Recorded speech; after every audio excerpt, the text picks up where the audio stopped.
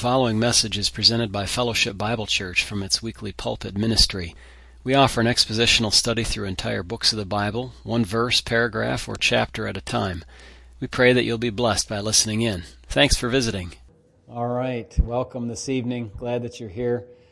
This is the Fellowship Bible Church Lord's Table service tonight, first Sunday of March. Is that possible already? 2 months gone out of this new year. Seems like we just switched over. Welcome. Isaiah chapter 30, please. Let's turn our Bibles there and read that portion before we come to the message part of our session tonight, our hour and 15 together. Isaiah and the 30th chapter, Isaiah chapter 30. And I do want you to really pick up the message here. There's a principle in Isaiah 30 that's very important. And it's got to do with Egypt, but we could replace Egypt with a lot of things, and the principle still holds. Isaiah 30. Woe to the rebellious children, says the Lord, who take counsel, but not of me, and who devise plans, but not of my spirit, that they may add sin to sin, who walk to go down to Egypt, and have not asked my advice, to strengthen themselves in the strength of Pharaoh, and to do this, listen, and to trust in the strength, in the shadow of Egypt. That's the problem.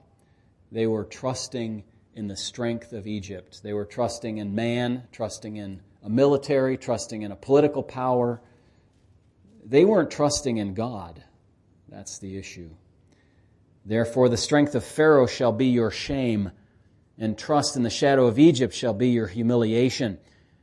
For his princes were at Zoan, and his ambassadors came to Hanes. And they were all ashamed of a people who could not benefit them, or be help or benefit, but a shame and also a reproach. It reminds me of Jeremiah when he said, look, if you people go down to Egypt, remember when the people went to Jeremiah and asked him, should we go down to Egypt? And he said no, but they'd already made up in their minds they're going anyway. And he said, look, if you go down to Egypt because you're afraid of the Babylonians, guess what? I'll send the Babylonians there. You should just stay here. That's what he told them. And then this, the burden against the beasts of the south, through a land of trouble and anguish, from which came the lioness and the lion, the viper and fiery flying serpent. They will carry their riches on the backs of young donkeys and their treasures on the humps of camels, to a people who shall not profit. For the Egyptians shall help in vain and to no purpose. Therefore I have called her Rahab-Shebeth. Now go, write it before them on a tablet, and note it on a scroll, that it may be for time to come, forever and ever, that this is a rebellious people, lying children who will not hear the law of the Lord, who say to the seers, do not see, and to the prophets, do not prophesy to us right things. Speak to us smooth things. Prophesy deceits. Get out of the way. Turn aside from the path. Cause the Holy One of Israel to cease from before us. What is that saying? In modern parlance, they don't want to hear from God. They do not want to hear from God. Shut off the spigot. Turn off the preachers. Just don't talk to us. Verse 12, therefore thus says the Holy One of Israel, because you despise this word, and trust in oppression and perversity, and rely on them, therefore this iniquity shall be to you like a breach ready to fall, a bulge in a high wall, whose breaking comes suddenly in an instant. And he shall break it like the breaking of the potter's vessel, which is broken in pieces. He shall not spare. So there shall not be found among its fragments a shard to take fire from the hearth, or to take water from the cistern. In other words, he's going to smash it to smithereens, very small pieces. For thus says the Lord God, the Holy One of Israel, in returning and rest you shall be saved. In quietness and confidence shall be your strength. But you would not. And you said, no, for we will flee on horses. Therefore you shall flee. And we will ride on swift horses. Therefore those who pursue you shall be swift. 1,000 shall flee at the threat of one. At the threat of 5 you shall flee, till you are left as a pole on top of a mountain and as a banner on a hill. Therefore the Lord will wait, that he may be gracious to you, and therefore he will be exalted, that he may have mercy on you. For the Lord is a God of justice. Blessed are those who wait for him. For the people shall dwell in Zion at Jerusalem. You shall weep no more. He will be very gracious to you at the sound of your cry. When he hears it, he will answer you. And though the Lord gives you the bread of adversity and the water of affliction, yet your teachers will not be moved into a corner any more, but your eyes shall see your teachers. Your ears shall hear a word behind you, saying, This is the way. Walk in it, whenever you turn to the right hand or whenever you turn to the left. You will also defile the covering of your images of silver and the ornament of your molded images of gold. You will throw them away as an unclean thing. You will say to them, Get away. You see the shift that's happened here since verse 18 now? God is going to judge, but then he's going to restore. Verse 23, Then he will give the rain for your seed, with which you sow the ground, and bread of the increase of the earth. It will be fat and plentiful. In that day your cattle will feed in large pastures. Likewise the oxen and the young donkeys that work the ground will eat cured fodder, which has been winnowed with the shovel and fan. There will be on every high mountain, on every high hill, rivers and streams of waters.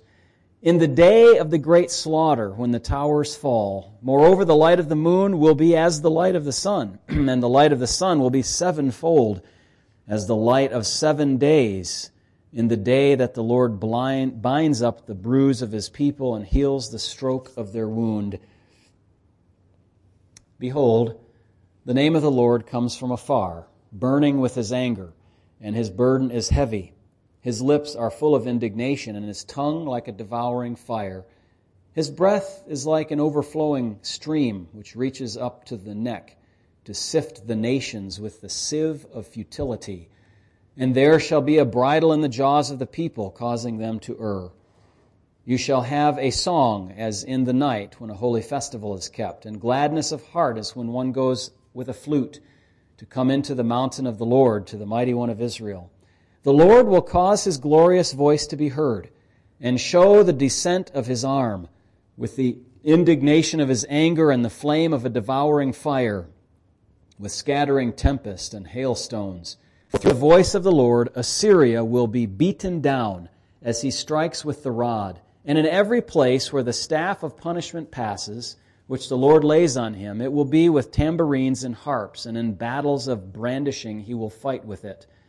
For Tophet was established of old. Yes, for the king it is prepared.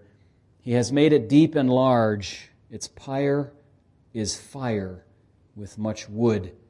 The breath of the Lord, like a stream of brimstone, kindles it.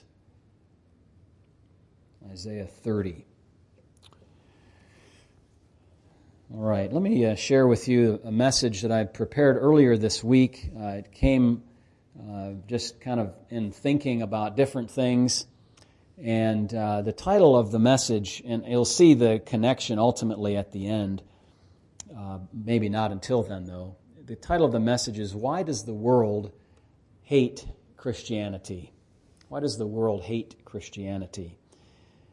And the truth that I've put in the top of my notes for this section, and these are available on the church website. I didn't print them for you tonight, but I answered the question. I said the world hates Christianity because it hates God and it loves sin. Because it hates God and it loves sin. That's a summary of this tonight, but I'll just outline it a little bit in more detail. The title of the message, The World's Hatred Toward Christianity, is just a way to introduce the larger question of why non-Christians act the way they do toward Christians and toward God. Why do they despise Christians and hate God? Why do they hate the message of the gospel? Maybe oversimplifying a little bit, but my title could just as easily have been written this way: Why people hate Christians. Okay, because the world is just people, after all, isn't it? You know, there's a little bit more behind it, if you will, to it. Now, I'm not thinking here of legitimate reasons for the world to be upset at Christians. For instance, in 1 Peter 2:20, the Scripture tells us these words, 1 Peter chapter 2 and verse 20, For what credit is it if when you are beaten for your faults, you take it patiently? But when you do good and suffer, if you take it patiently, this is commendable before God. And so it's no credit if we sin and are treated harshly. If there's something that professing or true Christians do which the world finds objectionable because it is objectionable, because it is sinful, then there's no surprise that we should feel the wrath of the world. Think of all the scandals in churches that even the world thinks are scandalous. You know, that we, I say, largely naming the church, broadly speaking, have been involved in. What I'm talking about here is not that. When you do wrong, you should be spanked for doing the wrong. But what I'm talking about is when the world hates Christians for being Christian. It's kind of an identity thing, isn't it? Speaking in terms the world might understand. When the world hates Christians for doing Christian things, not for doing evil things, that's off our table here. But when the world despises Christians for being or doing Christian things, that's what we're talking about. The world is a system. It's the culture. It's the mores. That's the characteristic customs or conventions of the community. It's the desires. It's the priorities. It's the values of the world. It's the ways of the people of the world. And there are variations, of course, from culture to culture, and we think about those when we travel especially, or when we think about transmitting the gospel or the Bible from one culture to another and one language to another. But there are similarities across national boundaries simply because of the common lot of human nature and human sinfulness. We're all the same substance, whether we have light skin or dark skin, whether we speak one language or another, whether we live on the high mountains or in the low valleys or anywhere in between, on the plains, we're all the same. We have a common nature and sinfulness. We see the culture, the world, especially in the sexual revolution, today where abortion, homosexuality, and transgenderism are sweeping the globe, but you see it in all kinds of other areas as well. And I suppose I should insert here in the message that, you know, as upset as we are, as triggered as we are by those things that I just mentioned, there are a lot of other things that should upset us as well. But we should not be shocked, should we? Because these are nothing new under the sun. So when I speak of the world tonight, I really refer to this conglomeration of culture and people who operate according to its culture. And I'm going to talk tonight about the role of people in that, and then the role of the devil in that world system. So I'm going to list some reasons I found in the Scriptures given for why Christians are disliked so much. And we start with John chapter 3 and verse number 19. John chapter 3 and verse number 19.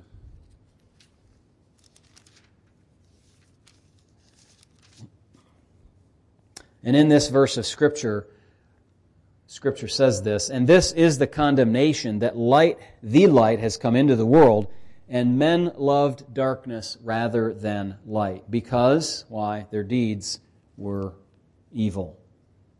The light is a metaphor for Jesus and His holiness. He came,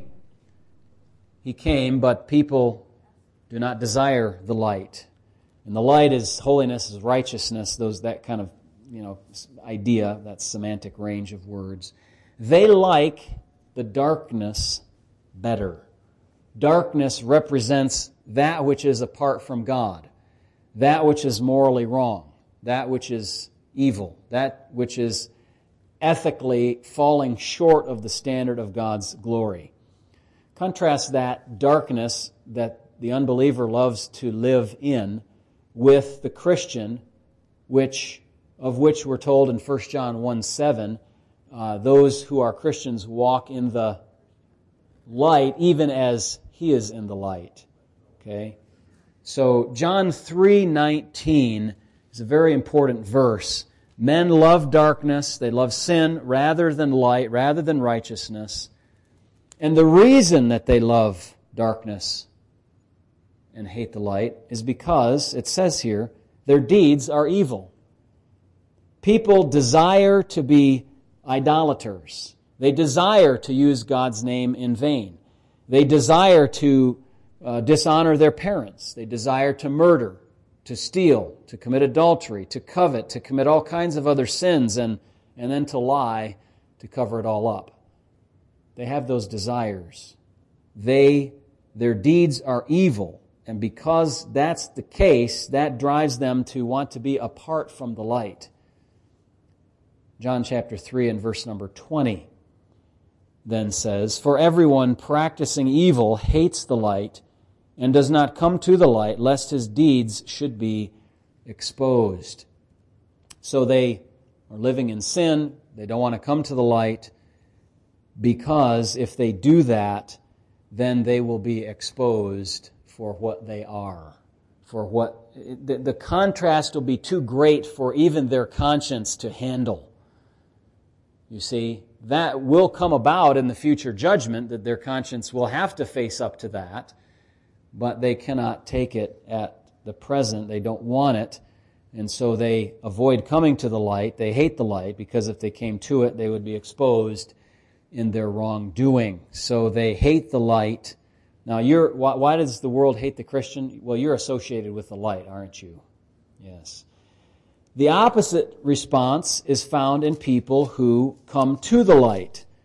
In John 7 and verse 17, the Bible says, "If anyone wills to do his will, he shall know concerning the doctrine whether it is from God or whether I speak on my own authority."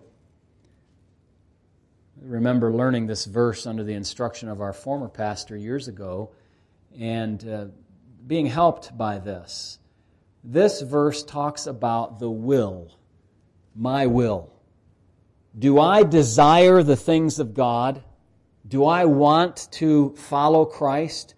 Do I want to do His will? And Jesus is here saying, if anybody wants to, if anybody wills to, if anyone's volition is moved to do the will of God, he will know whether what he's, the doctrine, whether it's true. He will know whether it's from God or whether Jesus, in this case, speaks on His own authority. And I think it has a broader application, that we will understand those things that God would have us to learn and what He would have us to do in our life if we simply decide to follow Him. Okay? Hear me now.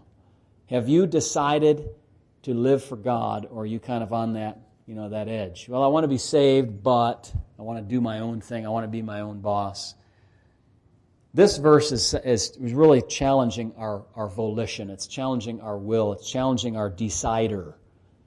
If you will to do the will of God, then He's going to guide you. He's going to take care of all of those things. Don't worry about what's coming down the pike. Just worry about, concern yourself with, think about doing the will of God, wanting to do the will of God now. Let Him deal with the details later on. He's good at that. We are not. So, we are seekers of God. But of course, no one in their natural state seeks after God. Don't you believe that from Romans chapter 3, verse 11? No one seeks God. It's when God, you could say, inspires, not in the technical sense of the Bible, but when He moves in the spirit of a person to be convicted of sin and to want to follow Him, then the person seeks after God. So if somebody truly is seeking after God, God is working, and nothing can stop the work of God in that person's life. John 3:20, John 7:17, Romans 3:11. Now, John 7, verse number 7, just back up a little bit in John 7 now. It says this, "The world cannot hate you, but it hates me because I testify of it that its works are evil." I think at this point it's a little bit early for the world to hate the disciples. They will come to that point later on. But it hates Jesus. Why? Because He says, "I testify of it that its works are evil." In a way, the world's response to Christians is we'll connect us to Christ in a moment, but let me just kind of quickly make that connection and move on without proving it. the world's response is a response of defensiveness. You see that? They don't want to hear that their works are evil. They don't come to the light because their works are evil, but then when somebody comes and confronts them with that, it's even worse because you're telling them that their works are evil. When we echo Jesus' message that all people have a damaged, sinful, bad nature, they hate us for that. Why? Because most people are very certain that people are good, except for a few, exceptional cases. The Hitlers and all those guys. Those are the real bad people. But everybody else is pretty good. They like to think that people are basically good with only a few bad apples in the bunch, or perhaps those who have been twisted by bad circumstances in their upbringing. That's what caused them to be bad people. But otherwise, they were inherently good. Not true. Not true at all. Its works are evil because its nature is evil. The world then hates Jesus because he testifies that its works are evil. They hate us because we testify the same thing he did. Then John 15:18. Just pulling out some reasons here, thinking about why it is that the world despises Christianity and our Christ and our God and us as well. And the bottom line is kind of this: the world hates Christians because it hates Jesus. John 15:18. If the world hates you, you know that it hated me before it hated you. That's it. So if you experience that hatred, just know that it came to him first. He was the first in line to receive the wrath of the world. Those who hate Christ also hate God the Father. John 15:23. He who hates me hates my Father also. Look, that's just an axiom, okay? Somebody cannot say to me, well, Pastor, I love God, but Jesus... No. If you don't love Christ, you don't love God, because Christ is the Son of God. God sent His Son. God loves His Son. God's well pleased with His Son. If you don't like Jesus, don't tell me that you like God. It doesn't fly. Okay? Axiomatic. He who hates me hates my Father also. Period. Okay? It doesn't matter how much protestation to the contrary you offer. It just is what it is. They hate the idea of holiness and the constraints that it demands on their behavior. They hate being told they cannot love whomever they wish, however they wish. They hate people who love the things of God. And this all sounds maybe strong and unrealistic even. There are many people who kind of mind their own business and don't push their opposition against God. And we're thankful for that in our own Western society. But in their hearts, I wonder what we would find. Or if we would see a good dose of common grace working to restrain the evil that is in humanity. I mean, you have to know that when there's a kind of a Christian aura around the society that we've had coming up over the years, the Judeo-Christian values that we've had, there is a certain restraint of evil, which if you don't have that, the most awful things can occur and people can be involved in the most awful of atrocities against other humans. Those are the cases where common grace has been held back and its restraining function is not operative very well. But then there are leaders, unbelieving leaders who rise to the position of leadership because their desire and their abilities lead them there, and they are openly hateful to Christians. We have many of those today who cannot do what they would like to do because of the constraints of the system upon them. And we're thankful for that, aren't we? The world hates Jesus and His followers despite the overwhelming evidence that Jesus is the Messiah. Verse 24 of John 15, if I had not done among them the works which no one else did, they would have no sin. But now they have seen and also hated me and my Father. So despite healings, raising people from the dead, all this stuff, they still hated Him. And then I want you to look at verse 25. This kind of helps me a lot because I often wonder, how can people do such awful things to other people? How can people be so hateful towards other people? And John 15:25 answers that in a way. He says, "But this happened that the word might be fulfilled, which is written in their law. They hated me." Why? Without a cause. Without a reason. This is a quotation from Psalm 69:4, and basically in that psalm, King David is saying, look, I didn't do anything wrong to these people. I didn't cheat them, I didn't steal from them, I treated them rightly, and yet they're still my enemies. They hate me without a cause. That's sometimes the lot of a righteous person. No valid reason for them to hate David, no valid reason for the world to hate Jesus. He'd done nothing wrong to them except say that they were living in sin. And there are other factors. Perhaps people, hate Christians because they're wary of what they don't understand. I mean, let's be honest today. People have a built-in despising of Christians when they think, oh, those Christians are meeting and they're going to spread a virus and kill us all. They don't understand that we're demanded by God to meet, to worship together, and we can do so in a safe and prudent fashion. But the world is that way toward us. They lash out in irrational ways without a cause because they don't understand. And for those things we can be compassionate, but for those that are just hating without a cause, hating because they live in evil and darkness and love the darkness rather than the light, we know that our vindication shall come, and the Lord will have His day of judgment with them. Then there's the role of the devil, and we just finished with a couple of points here. Revelation 12:17 speaks of a future behavior of our Lord, of the devil against our Lord. Revelation 20. I got to speak here. Revelation 12 and verse 17. It says, "And the dragon was enraged with the woman, and he went to make war with the rest of her offspring, who keep the commandments of God and have the testimony of Jesus Christ." So Satan's going to get frustrated at the end in the tribulation. I can't get at Israel. God's protecting them. So I'm going to go after the remainder of her people on the earth. And I believe that this behavior that Satan is exercising here is not a new thing. It's not an innovation for him. He does this all the time over all the ages. He's trying to get the people of God. He is their adversary. He is the diabolos.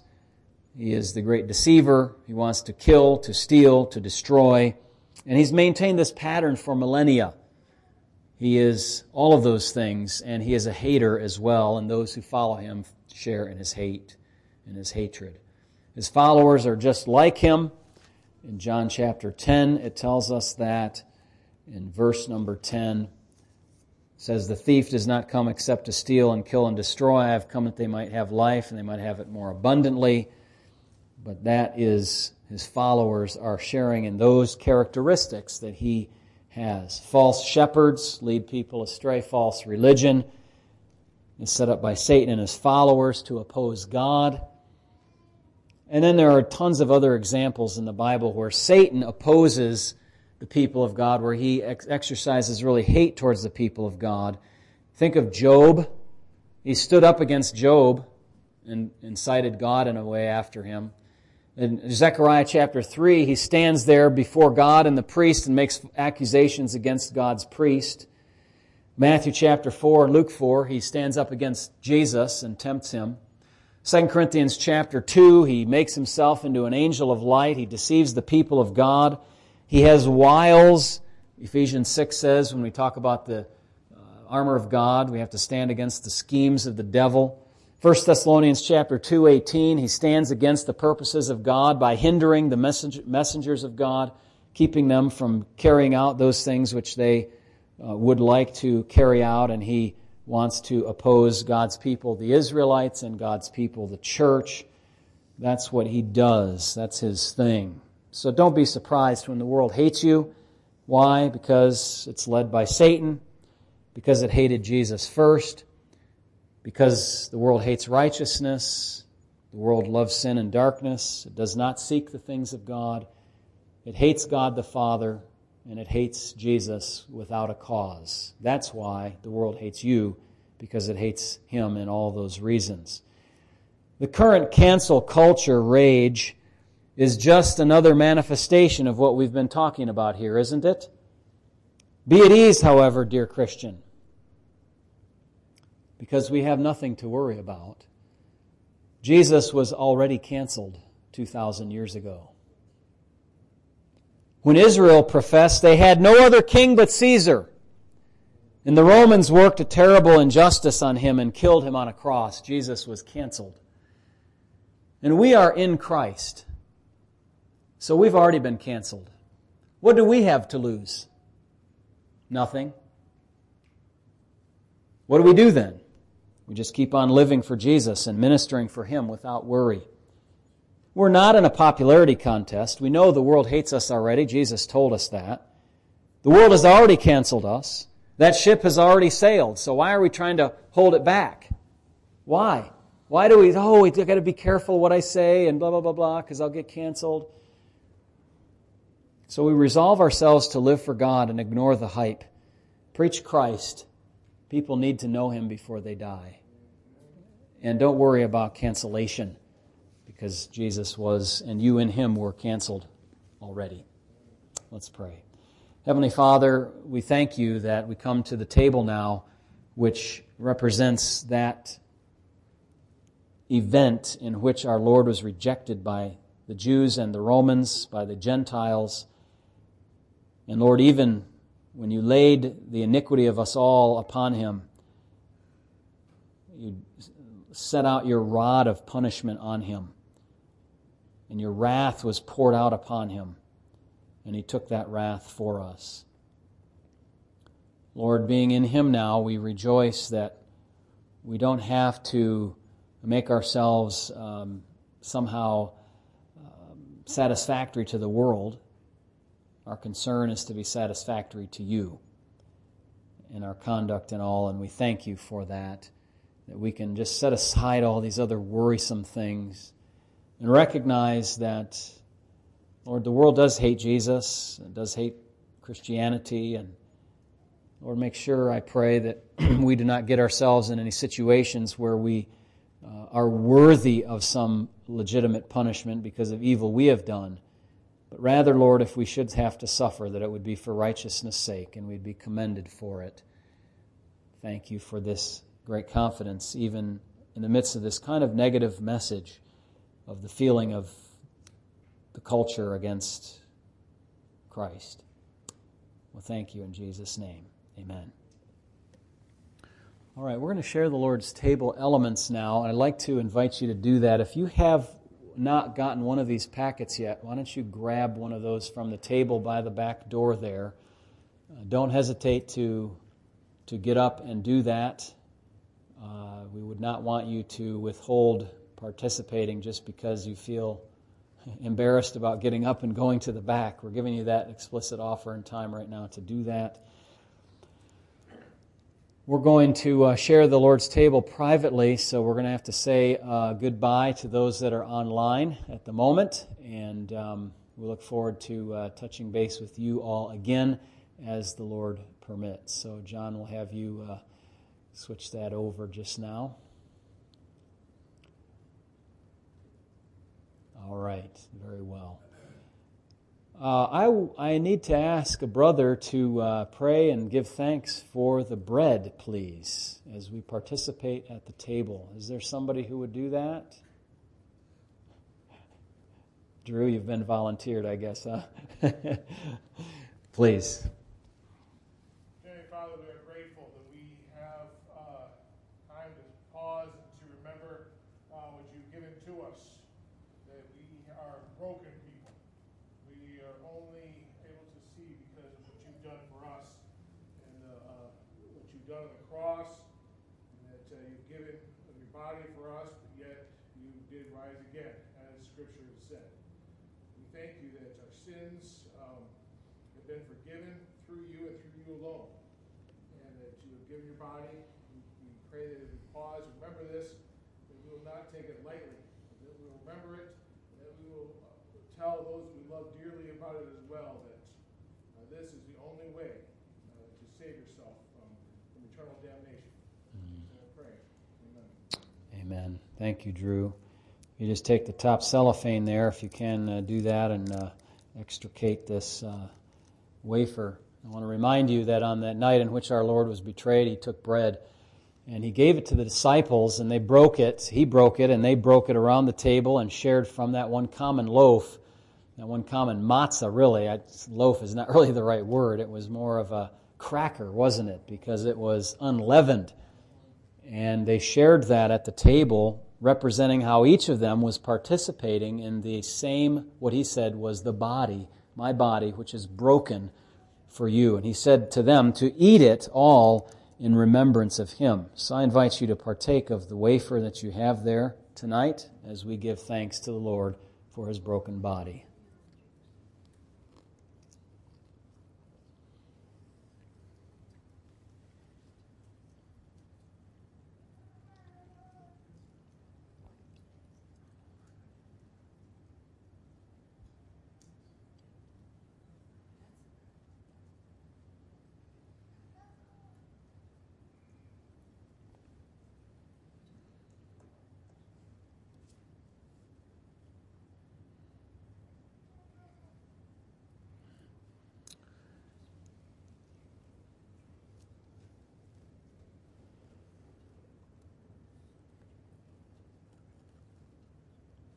I wonder if I might ask our brother in the back corner there, Brother Reed, would you be ready to pray for the cup, brother?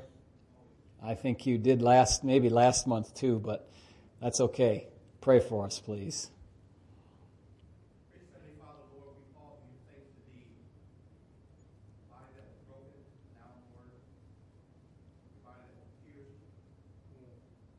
Mm.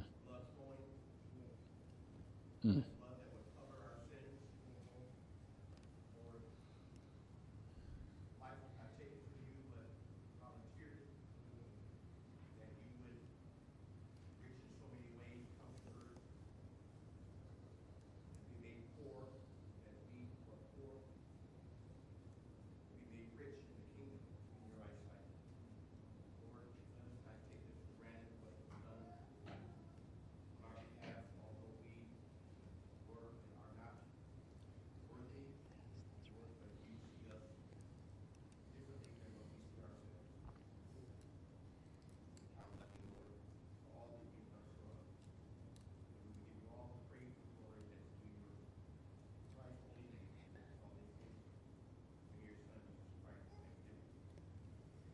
Amen.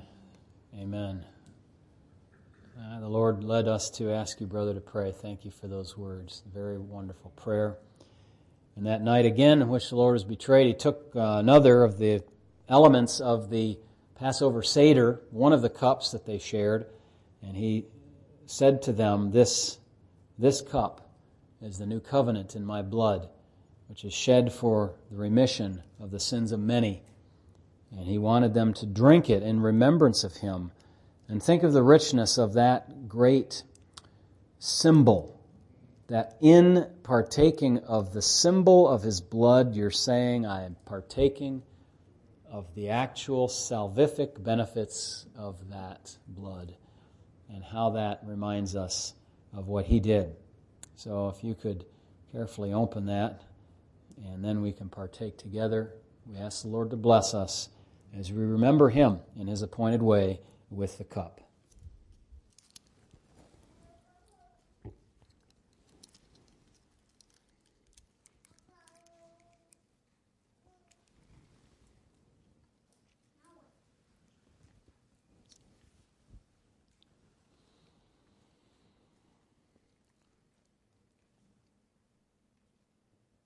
Father, we thank You for the salvation that You have richly provided, and which You have freely offered, which You have widely proclaimed, and which You have specifically applied to us in this church. O Lord and God, You did not have to do this for us. You're perfectly independent of Your creation and perfectly happy in the triune fellowship that you shared with the Son and the Spirit from eternity past and shall until eternity future. But you ordained, God, that you would redeem to yourself a people who would be able to serve you and love you and live with you and for you and enjoy your glorious presence, and that shared amongst the thrice holy God, the three persons of the Trinity. And Lord, we thank you for this, that someday we'll all be gathered around the heavenly throne. I long for that day, Lord, when each one of us has passed through the trials and tribulations of life and are able to be past them and be before the throne and together worshiping, perhaps on one of those days of our first 10,000 years, we could gather like we have gathered tonight and just reminisce with one another about the greatness of our God and the wonder of salvation, and to see the marvel of the transformation that will come upon us each as we do that. Whatever that works out to be, Lord, we don't know, but we know that it will be a glorious blessing. And Lord, we thank you for that blood which was spilt that we might have it. What a wondrous blessing in God's Word. To know that our sins are blotted out. We know this, Lord, because your Word tells us. We know that there is no other way to have our sins remitted but the blood of Christ. We reflect on the amazing grace and we wonder how can it be. Lord, you are a great God to us, and we thank you for that. Keep our feet on the paths of righteousness this week. Keep not only our feet, our minds. That's really where the battle is. Lord, that we would hate sin, that we would despise that which so captivated our attention before we were saved, and even now vies for that attention. And Lord, that we would fill our minds with things above, that we would fill our time with things that are holy and productive for the name of Christ. And that, Lord, in any affliction we would repair to you, that we would trust you and not fly down to Egypt, as it were, looking for assistance from the world, but first from our God. Lord, bless your people, I pray. Keep watch over each one. May we be mindful of each one, especially those that are suffering in a particular way right now. And Lord, keep us, that we might be your servants. Lord, we're looking for an opportunity this week to give a word of the grace of God to some poor lost soul who doesn't know the way, but maybe they know us and we know the way. We can point them to the way, the truth and the life, the Lord Jesus Christ. Help us to do that. Give us those open doors. In Jesus' name, amen.